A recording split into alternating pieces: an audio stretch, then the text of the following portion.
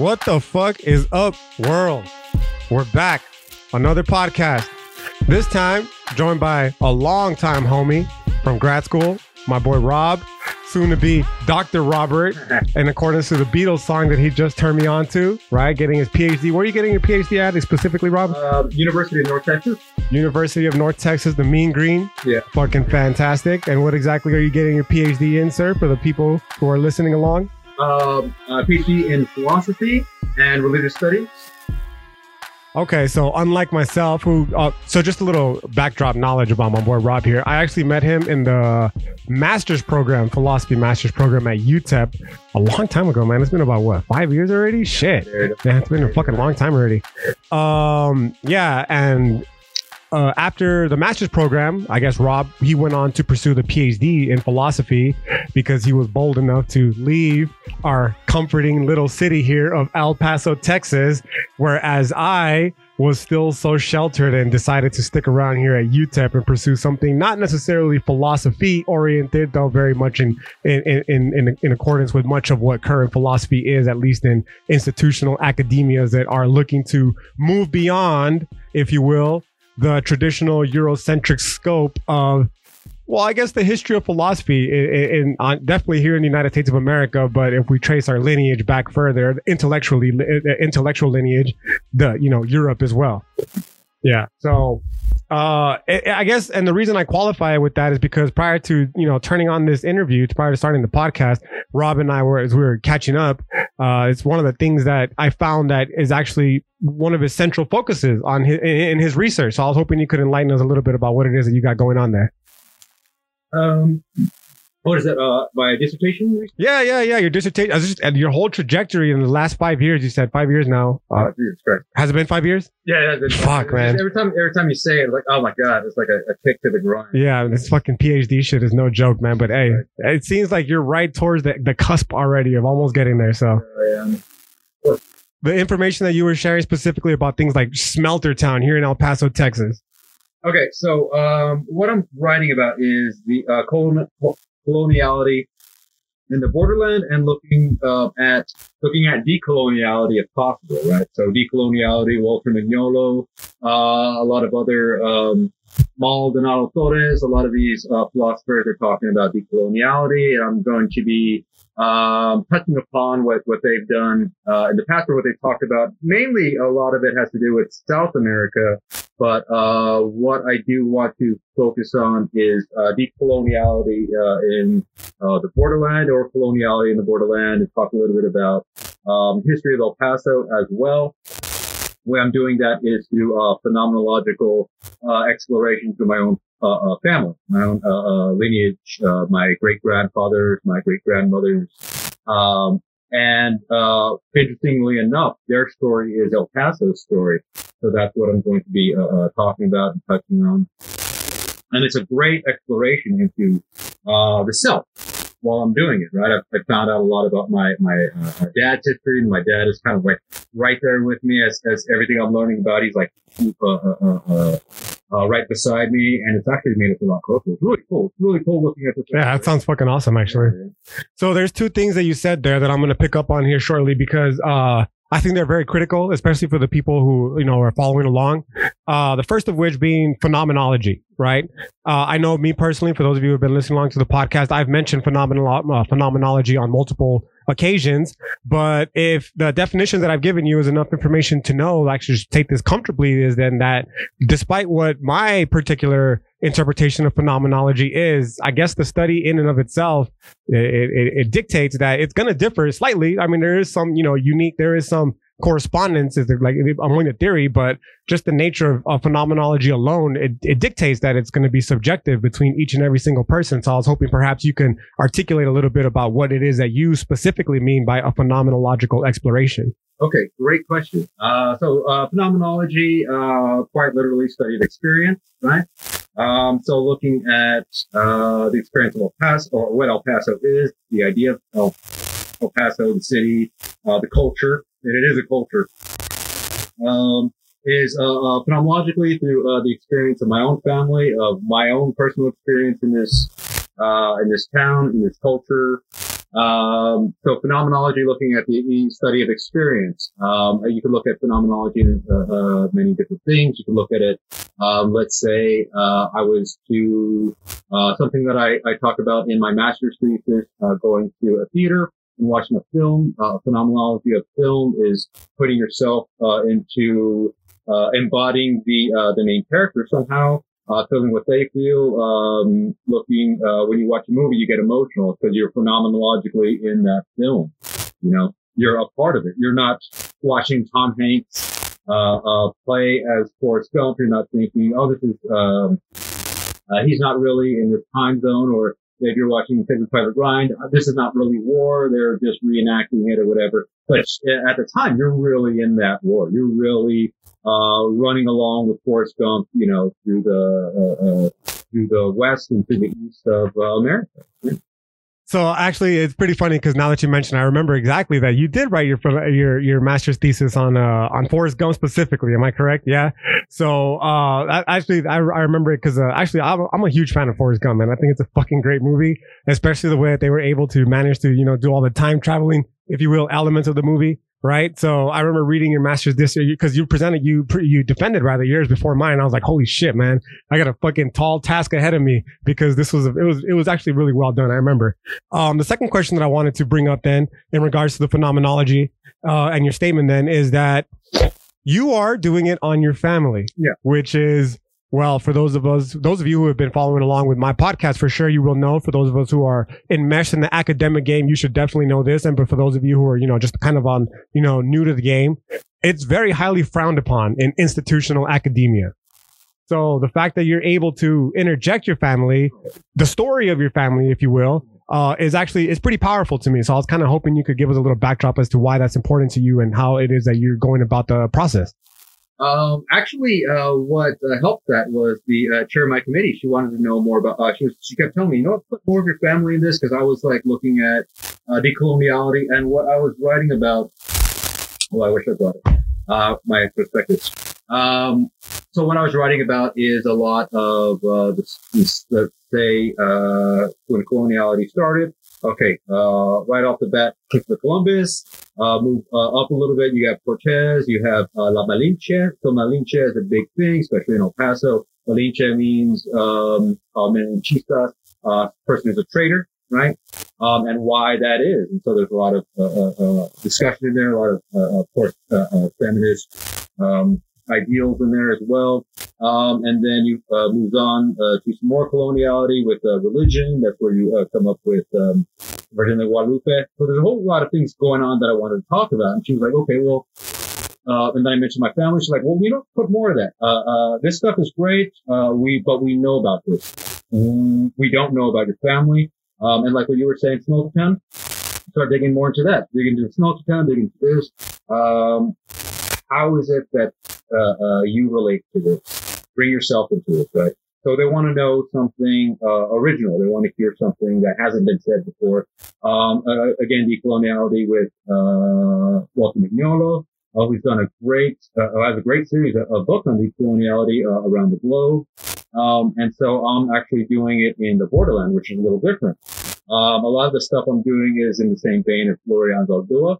So Gloria Anzaldúa, she talked about herself, her sexuality, her family. So she kind of put that in there. And so I'm really looking to her and how she did that.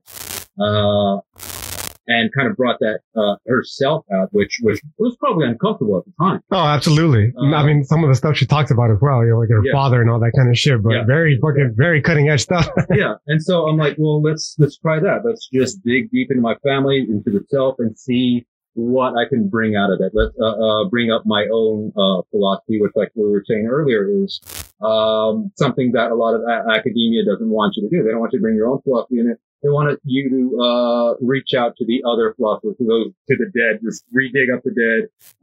Let's have this necromancer kind of sacrifice. I like that. But fuck what you think. These guys are far superior to whatever you can think, right? And so finally, I'm getting my own kind of voice in here, which is I really like. So I'm trying to put as much of that in here as I can. God damn, that fucking, first of all, the necromancer part, I'm going to have to steal that. I'm just going to let you know right now, comrade here, the intellectual property is going to be, distributed accordingly to the masses, as you will. I've been right? stealing from Dua left yeah. And so a little bit more pretext then to the whole Rob's whole statement there. And the question in and of itself is, going back to our days as graduate students, one of the biggest, not difficulties, it's not a difficulty because obviously we were capable of fucking doing it.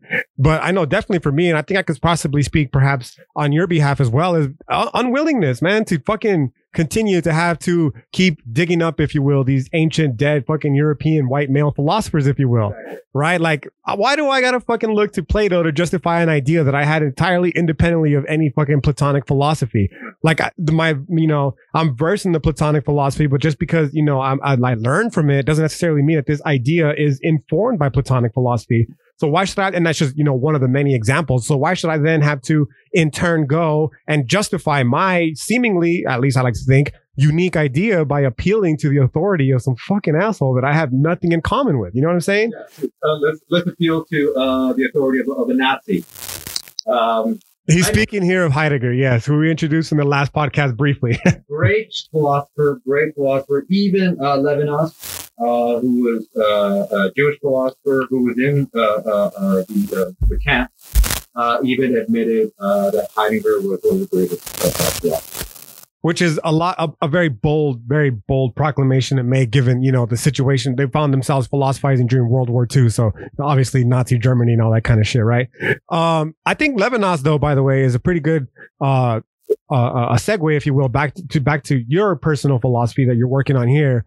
And that is because, well, listen, I love Jules Simon. Jules Simon, I've introduced him on my Instagram page in the picture, as my thesis advisor. He's a down motherfucker. Like, the UTEP philosophy program in general can suck a fat one. Like, straight up, I have plenty of gripes with the UTEP philosophy program, right?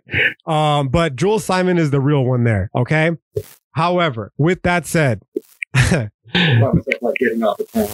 know, I'm sorry. This is all my personal beliefs specifically. Okay. Just so we're 100% clear. Okay, I'll explain to you my beef with the UTEP philosophy program here shortly. However, let me just state, and this is not a knock on Jules Simon. It's a knock on Emmanuel Levinas, bro. The philosophy of the face. The basic gist is the philosophy of the face, according to Levinas, is the way that we quite figuratively face the world. Yes? And that you can read, if you will, the story of a person, yourself included, but definitely that of the other, off their face, right? And that by that the face essentially, this is the butchering part here. It operates as this, it creates this space from which we can connect to one another on a more fundamental phenomenological level. Yes. Now, this is powerful stuff. It's very powerful stuff. And for the longest time, I was like, damn, Levinas pretty dope philosopher. And I had always wanted to get a little bit deeper into his shit whenever I had the chance to do so. Until I started my own decolonial process of philosophy. And I learned that the philosophy of the face predated any of the, Levinasian conception, at least in Germany, by thousands of years. That is the foundation of Nawat's philosophy, man. The philosophy of the heart and the face, right? Giving countenance to the heart of the face. Everything that I just told you right now, that's Nawat philosophy, bro. Right now, I'm just transposing it onto Levinasian interpretation as well. And what really stuck out to me is that Levinas, for whatever reason, went out of his way to dismiss Nawat philosophy as being primitive, as not even being a philosophy in and of itself, as being, yes, Hegel, that's another Jules Simon importation. I'm sorry, Jules, like, it is what it is, man. I know we've had this conversation, right? But one thing that I'm sorry, I didn't leave it. No, it's okay. No worries. Okay. Coming back to Levinas. One of the things that I did have some problem with, or one thing about Levinas is the other. You don't really see the face of the other until you're about to kill that person. So it's in that life or death struggle that you see the face. I'm wondering, is there a way to see that beforehand? Maybe I should talk to Jules about this. Maybe you can clear up a little bit. But that's one thing that I've always wanted to put Levinas in a lot of my writing, but I'm like, what? It has nothing to do with that life or death struggle. Exactly. Right? Yeah, absolutely, man. Can you see the face of the other without having to kill them, without having to go through that? And so, yeah, that's one of the things. I'm sure, Jules too. One day, I'm going to get Jules on this podcast. One day. And I'm going to ask him to clarify a little bit deeper. I mean, I myself personally could do it because another thing we talked about is just how readily available all this information is specifically to us, right? And how realistically it's just a matter of us willingly applying ourselves to get the information. So as much as I would love to have Jules on here, the reality is I could just do it myself too. You know what I'm saying? But however, the reason that I bring that specific example up, the Levinas example, in general, is because it goes back to our idea of having to justify our own personal ideas. People like you and I, who have nothing in common with Levinas, man. And when I say nothing in common, I mean it quite literally in the sense that, dude, he was philosophizing almost 100 years ago. It's like 75, right? Yeah, if we contextualize it in a European understanding of space and time, he was philosophizing on a different fucking continent, man, right? In a complete different epoch of time that you and I have no idea about. I mean, personally, I've never been in Europe. You know what I'm saying? So I don't know what Europe, what the space, if you will, is like in Europe, right? Furthermore, I've, at least for what I believe, right? I could be wrong, never existed during the fucking early 1900s. You know what I'm saying? So that whole space and time is completely foreign to me. So in that primitive respect, yes, the philosophy is fucking, it's like, it's very alien and foreign to me. On a different, more fundamental level, it doesn't necessarily apply, let alone relate to me outside of the overarching human experience, right? So even then, man, like I've never been put in a position where I have to kill somebody, you know what I mean? So that alone is going to, from a phenomenological perspective, going to pre-qualify me, or rather limit me from being able to, right, understand this philosophy completely. But furthermore, I have no intellectual or ancestral even heritage tied to that philosophical heritage that he's discussing. So then why in turn should I be forced to ground all my philosophy and thus the experience that I've had that has enabled me to arrive at these ideas through a philosopher that I have literally nothing fucking in common with? Correct. And so that's another thing about philosophy as we know it comes from this Eurocentric mindset, right? So Europeans, they said these are the rules, this is what makes philosophy, and anything outside of this box is not philosophy.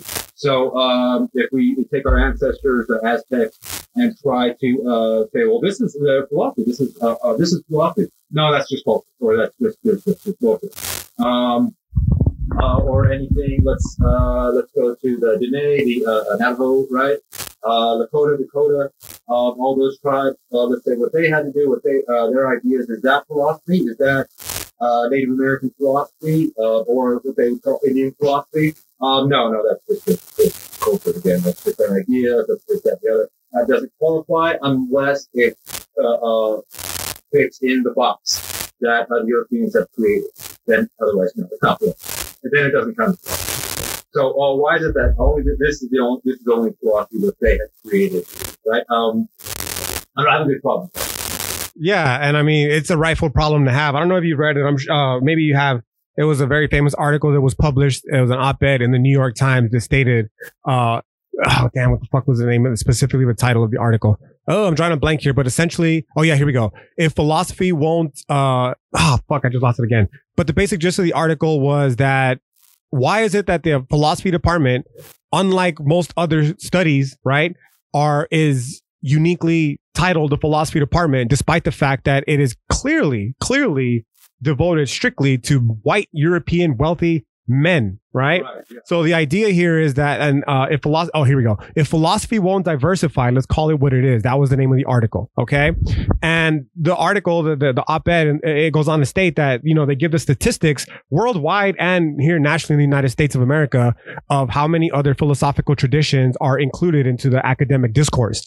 And the idea then is that it's kind of a point that you're bringing up, is that these competing, if you will, epistemologies, if they are to be considered philosophy, they're always going to be measured in accordance to their ability to uphold the European narrative, despite the fact that many of these philosophies have not as their start or end point anything that the European tradition does as well, right? So the idea then ultimately for the article is, okay, so what are we really doing here? Because we have no problem, for instance, with a Chicano studies program, where it's quite clearly defined that the philosophies and the literatures that you're going to be reading here are of the Chicano movement. Yes. And it would seem weird then to try to introduce something, say, from a European tradition of philosophy from 500 years ago into a Chicano study program, because it's a Chicano study program, right? So anything from outside the Chicano study it seems irrelevant, right? So then why in philosophy are we upholding the same sort of model, in the sense that whenever a competing epistemology that is not from the European tradition is introduced, it's always dismissed as either not a philosophy or, more importantly, measured of its ability or to uphold the European Western tradition of philosophy, right? So again, in regards to how it is, with your philosophy, it's one of the things that brought me much joy in our little session that we had before, starting the podcast, is hearing that, that you're being enabled. It sounds like your PhD advisor sounds like a really cool person, right? That she's enabling you to transcend this very limiting model that we found ourselves in, and allowing you the space to create new shit that I personally hope will fucking breathe life into what is clearly, this is my personal opinion, right? Clearly a dying institution, and that is academia, man. Right. Well, like you were saying, it's hard to talk about Chicano studies or anything like that without conforming to that whole European standard, because the academic institution itself is based on a Eurocentric idea. And so we've been talking about that lately so we have this decoloniality group at the university. UNC is trying to move toward, hopefully, Latinx studies. I'm the only Latinx philosopher. Hava Force is on there as well. Oh, is she? Yeah, but she doesn't show up. Okay. Hava, come on, Hava. I'm the only one. Yeah. Hava, just in case you're wondering, she was another person that was she was, I believe, a year after us in the master's cohort. So we're speaking of her as if you all have familiarity of her. Now you do, right? Okay, so I'm the only one in there. So so I'm going to these meetings and we're talking about decoloniality and how would you colonize, let's say, the academia, or talk about decolonization in academia, is in order to do so correctly would be difficult because academia itself is colonized institution. Yeah, absolutely. So it's very difficult to really understand how we can get to that point. So we're in a paradox. Yeah, absolutely. No question. And I think that fucking paradox is it helps reveal, if you will, my statement as to why I personally believe that academia in general is a dying institution.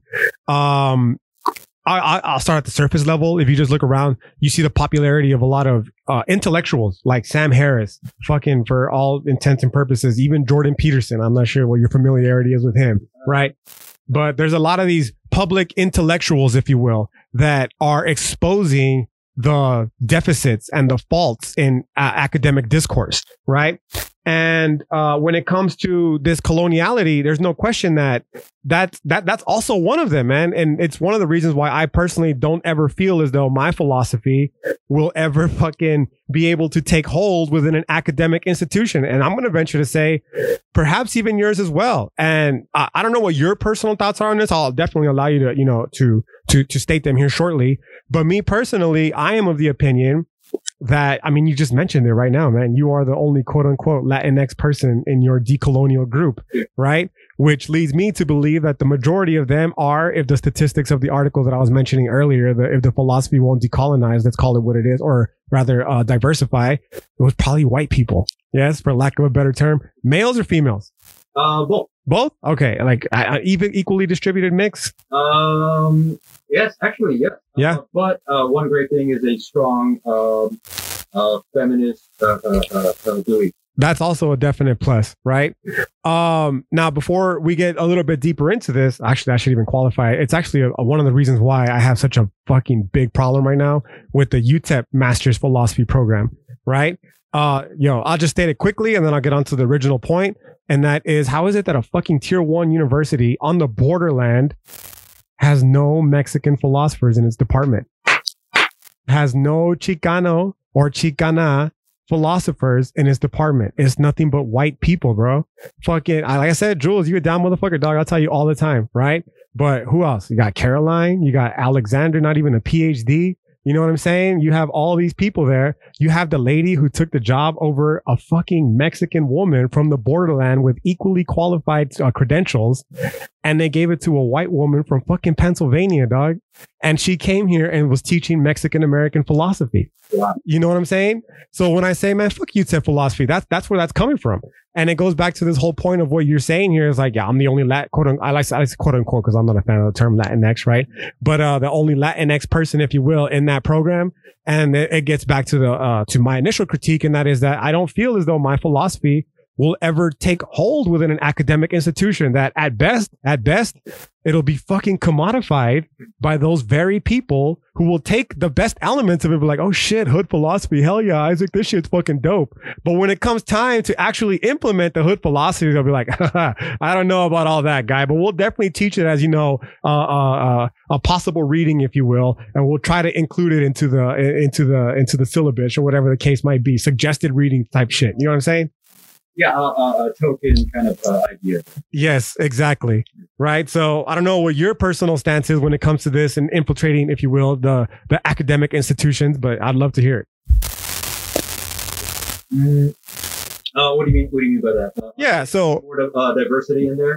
Not even so much of diversity, because it's about, I don't shit, man. I'm just going to be fucking even more explicit with you, right? Because I think, before we were setting up this is just giving a little pretext to the conversation that we're having now for those of us who are listening. When Rob reached out to me, one of the things that he did mention is he wanted to talk to me about hood philosophy. So let's fucking get a little bit deeper into the hood philosophy here, man. Right? It's the understanding that just because you have a person of brown color or black color, just because you have a gay philosopher or whatever, a woman philosopher, that doesn't mean that the colonial ideas have fucking disappeared, man. At best, it means that they've been fucking transmogrified and shit into brown skin. You know what I'm saying? That you have, because I had in my PhD program here at UTEP, brown professors that uphold and upheld the same fucking academic colonial bullshit that it is that we were talking about, man. It's funny because we would be sitting there and in one breath, we would be talking about how fucking colonialism is evil and how we got to decolonize academia and all that kind of shit. And then on the very next breath, they would turn around and implement their colonial practices. They would turn around and implement the colonial structure. And it's just like, man, what the fuck, dude? Like, it's almost seemingly impossible to try to overcome the colonial foundation, if you will, of the institutional university facility. Yeah. Because it's based on that colonial concept. It seems, yeah, exactly. To me, at least, right? And so the reason that I ask you, you know, to maybe if you have differing beliefs is because I understand, you know, I'm able to understand that my position is, it's not uniquely mine. Others share it. You know what I'm saying? But it's not necessarily correct. And that's not entirely wrong per se. But what I'm trying to say more specifically is I'm able to step back and understand that I could undoubtedly have fucking faults in my thinking, in my logic, right? And if any, if they're going to be introduced, it's definitely going to be through a discourse practice where, you know, of someone who would understand, and you more than most definitely will, because you, like I, am what I would consider at least a Chicano man from the fucking borderland who is trying to go through the institutional academic fucking system and undo what we perceive to be many of the grave injustices within it. Right? So that's one of the things I'm constantly asking myself, is this going to be interesting enough? Is anybody going to take it seriously? Is this something that people want to hear? Or is it just going to be, if anything, if like you get a job, it's going to be a token Latin professor, or they're just throwing me a fucking bone? Is that what it is? Is that what I'm working for? That kind of thing. Now, to be clear, getting thrown that bone, because capitalism, right, is not a bad thing. It's not a bad thing. You know what I'm saying? But, yeah, it is a difficult thing. You find yourself in a paradox that we talked about. It's a unique position that people like ourselves find ourselves in, man, because people like you and I, not just you and I, though, plenty of others. And that is that on the one hand, we do want to change shit. We recognize where the system is flawed and we want to change it. But on the other hand, we got to fucking pay bills, bro. Yeah. We got to provide food on the table. We got to put a fucking roof over the head. And given the path that we have chosen, it seems almost counterintuitive to try to go about doing so in a way that is directly confronting the very fucking institution that is going to enable us to put fucking food on the table. You know what I'm saying? And, you know, it's just frustrating because it's not something that someone who upholds, irrespective of their, you know, identity, the common Western European conception of not just philosophy now, but just academia in general, they don't have to deal with that kind of shit. You know what I mean? So the question now becomes is it even a worthy enterprise? What do you think? Academia is a worthy enterprise? I think so. Yeah. I'm saying what we are trying to do specifically, the decoloniality of the academia. Yeah, that's true. So it's something I was thinking about. Like, we want to tear the system down, but then, like you said, we need to put food on the table, right? It's still something I'm working for. I want to bring something new to the table, but where am I going to bring it? You know what I mean? Absolutely. Kind of thing. However, to be fair, like I said before we started this shit, it's there. The people are there, right? Where they are not, they're there too, right? However, they're there behind a fucking paywall, right? Like they have to pay. That's one of the things that pisses me off, man, is that like I'm thankful for all the knowledge that I've accrued, but a lot of it, the fact that I had to fucking pay to access it, it's like, God damn it, this fucking institutional academic paywall, you know what I mean? Tuition, if you will. It's frustrating, right? But thankfully, people like ourselves, we have the ability to move beyond that paywall to a different paywall, if you will, through the online, format or whatever. But the point here being is, when it comes to this decolonial process specifically, right? You, and I'm going to let you explain a little bit more now of your side of it. You clearly have so much to offer, man. Like, you were just telling me the history of Smeltertown, the history of, just all kinds of shit, right? And it's, I believe, of paramount importance that kind of information gets, distributed, because you can't right, if you will, the wrongs of the past. You can't fix shit like, current immigration reform if people aren't aware of the history that informs these very topics in the first place. It's the same paradox that we're discussing here with academic institutions, right? So when it comes to you and your studies, it's frustrating because I personally believe it's important, right? But how are people like you and I and others who are, trying to engage along the same trajectory ever going to be able to solidly put our foot down in such a way where we're able to implement these changes? I think, the way that we can do that, first of all, we need to, like what I'm doing is reminding people of the past that even though we're trying to make progress, we can't forget where we came from. We can't forget that this shit happened. Looking at what I'm doing with Smeltertown, a lot of people don't know about it. I definitely did not know about it like up until 20 minutes ago. So can you explain a little bit of the history about it first? Yeah. So Smeltertown, when Asarco was put up so many years ago, it was a very big business. So there were several kind of Asarco kind of places that were up. El Paso was one of them. There were a few in Mexico. I think around Zacatecas, there was quite a few. And so they were creating great jobs, right? And so here in the borderland, that was a big thing. And a lot of people that worked there, Mexican immigrants, they brought immigrants over, and they lived right there in this little smelter town, which was very toxic.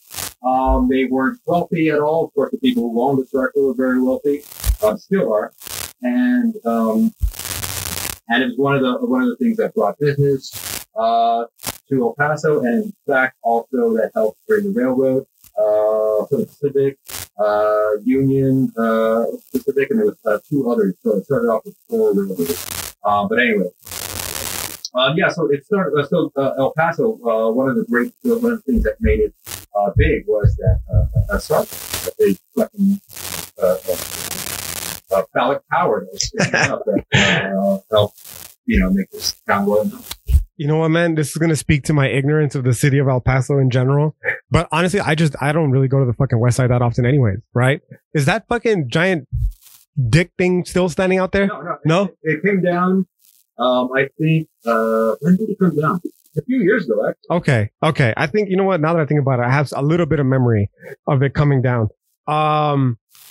Which is funny because the majority of the memories that I do have of it is it being erect, pardon the terrible fucking pun there. But you can't get away from it. You can't. It's impossible, right? But from childhood, like driving that area, well, not still up until adulthood. Like I said, for all intents and purposes, I still believe that it was up there, right? But do your thing, Doc. It's all good. When it comes to the Asarco in general, there's two things that immediately come to mind. Okay, the first of which being how it's such a blatantly obvious fucking continuation of these very colonial practices that we were just discussing. We did so in the form of institutional academia, right? But now we've transgressed, if you will, the walls of fucking institutional higher learning facilities. And we're into the real world now, man, because, what's the difference realistically of like how you mentioned these industrialists that are mining the resources of our fucking, of our land here at the direct expense of the peoples and the population. I believe you mentioned something about the people that were getting sick in that area and all that kind of shit, right? Yeah. And what's the difference between that and, what the fucking Spaniards did 500 years ago when they came here and first started taking the gold from here, right? The very blatant exploitation of the land that we are so closely. Well, okay, let me rephrase that. I don't want to say so closely related to, because my relationship to the land is pretty close in El Paso, as I believe yours, in the sense that I was born here, yes, but my family wasn't. My family, I don't want to say immigrated, because that implied some form of non-belonging to this country, but it's very problematic when you start thinking about borders. They're from this fucking continent, is what I'm trying to say, right? So I don't want to, when I say when they immigrate here, I don't want to give the idea that they're from elsewhere. No, they're from this continent. They're just not from this particular part of the continent that we call El Paso, right? My grandfather specifically is from Durango, Mapimí, and my grandmother is from the Nacimiento area of Coahuila and near Nuevo León and all that kind of shit, right? Yeah, so they come from there. And they work their way up north. They continue these ancestral fucking migrant routes that our peoples have been going through for tens of fucking thousands of years, right? And, my mom, she was born in Juarez. She was raised in Juarez. And it wasn't until I was born that she made her way over here before I was born, obviously, right? But, she didn't get her citizenship until I was fucking already in middle school, man. So up until middle school, it might very possibly have been that my mother could have been deported, right? Without my knowing, that type of shit. That's the kind of shit that we're living under. And this is this is what I'm alleging to when I say that the academic institutions, the fucking smeltering facility that was here in El Paso, the exploitation of the land and the peoples and all that kind of shit. It's the same process that's been going on this continent for over 500 years now, right? And then the second thought, and we'll tie it back into this other one, is just the straight up environmental racism associated with this fucking smeltering facility, man. And I believe you're talking about a little bit more. Did you have anything more that you had to say about that specifically, or? No, it's going in that same vein what you're talking about. So there was a lot of that environmental racism. A lot of the people, again, smaller towns right there, and they knew that it was people were dying. The kids were dying at a young age. If you go to the Smelter Town Cemetery, you'll see a lot of children there. You'll see a lot of only like 1 years old, maybe 5 years old. My great grandfather died after working there. You see, he was about 50 something. Right? He's very young. Yeah. Very, very young. And so a lot of people were getting sick, and they just kept going with it. Like, well, what are we going to do, right? And there's a fucking little town right there. And how you're saying that you had never really seen Smelter Town. Well, that's a part of the design, right? They don't want you to see this fucking thing because it's way at the bottom there. Fucking right? Asshole bastard bitches. That shit makes me so fucking mad. Yeah, that is such a smart thing to do. And it's so fucking frustrating because of how smart it is for them to have done that, because you're absolutely fucking right. Wow, they literally hid that shit in plain sight. Yeah. It's fucking was right there. And it took me 33 years to learn about it. Sitting here fucking 20 minutes ago talking to you and finding out for the first time that there was an actual town in that area, because, like I said, my knowledge of that fucking phallic tower, it was just in passing. You know what I'm saying? I never fucking went to Asarco, but I remember specifically the tower, right? The people listening to this right now from El Paso who are from here, who have lived here, or who have visited here, you know exactly what the fuck we're probably talking about as well, right? But the idea that there was a whole fucking town around that area, that is something that I never knew. This complete foreign knowledge to me, right? And then to know that there's also a cemetery there, man, like fuck, that is deep, bro. And especially, if you'd allow me to continue the correlation here, what's the difference, man, between fucking, the European people here bringing smallpox initially and causing the initial, setting foot, if you will, what led to the initial genocide of the 100 million indigenous peoples of this continent via, biological germ warfare, and them subjecting them to the fucking, the radiation from the smeltering facility that's going to lead them to getting cancer at fucking, you said a year old? Yeah. At fucking 55 years old, man, that's not an old person. No, a 1-year-old, don't even get me started with that. You know what I'm saying? So, to tie it back all in with with a little bit of the point that I was trying to get to, very clumsily, I should add, from earlier, it's, this is not the kind of shit that fucking people who are upholding the European tradition of philosophy have to worry about. You know what I'm saying? This is shit that people like you and me and your family, my family never worked at a Saco, right? My family will have the story of the bracero because that's how my grandfather came here, right? But that's the kind of shit that these European philosophers are never going to have to worry about. You know what I'm saying? So when they tell us that we can't, import, if you will, our own experiences and our own philosophies into our stories, like in our master's program, they're essentially, in this very subtle, low-key way, serving to continue the erasure of, history, man. History that needs to be told, right? Rights that are wrongs that need to be righted, and so on. I'm going to touch on this and then go to something else real quick. But you mentioned the Bracero program. Yes. On this next page, interview I just gave before I came here, we just talked about that, 1940 to 1960. That's hilarious. Synchronicity, bro. Connection. But one thing I did want to touch upon, what we were talking about, is, so also the Sarco and the railroads in El Paso were a big thing, because this was the only way that, people, the majority of what came through Mexico, all our products and everything was to El Paso. There was the Intercontinental Railroad or International Railroad, whatever. I'm butchering that. But that, when they made that America back in the early 19th century, the tracks weren't that steady, or they didn't use them as often because we couldn't carry heavy cargo, especially from the gold rush in Mexico and California and all the kind of shit ore that they were getting from that. The soldiers during the Civil War all came through El Paso. So because we had stronger railroads and all that shit. And so one of the things was Native Americans were also part of those who were putting the tracks together. Again, immigrants from Mexico. And there was a lot of people being displaced. Not only Native Americans, but also some of the resources that Mexico needed was being displaced by that railroad system that went to California. And so there was, again, Native Americans working on that, as well as Mexican immigrants. So they were essentially doing that to their own people. They were fucking them over to build this railroad by these wealthy white people, right? That whole thing. They were kind of stepping on their own toes to do this. Yeah, it's fucking heartbreak looking at this past and what happened. Yeah. I mean, yeah, it's certainly heartbreaking, right?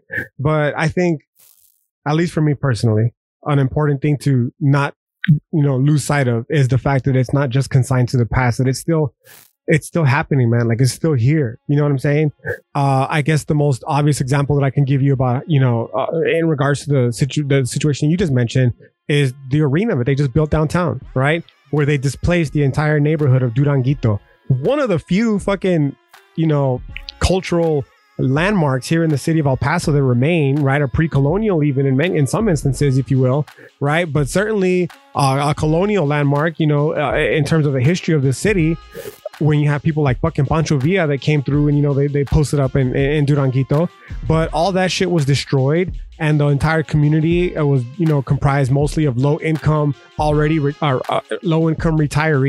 They were forcefully displaced. There's video of El Paso police literally fucking protecting the destruction of their homes, right? All for the sake of a fucking a ballpark that who does it benefit, man? It benefits, again, the Foster family, right? It benefits the O'Rourke people and all that kind of shit. The wealthy fucking elite white people of this city, bro. And it's frustrating to see how it's still very much in place, and how, as despite all the seeming progress that we've made, very little has actually been, changed. That's, you know what I'm saying?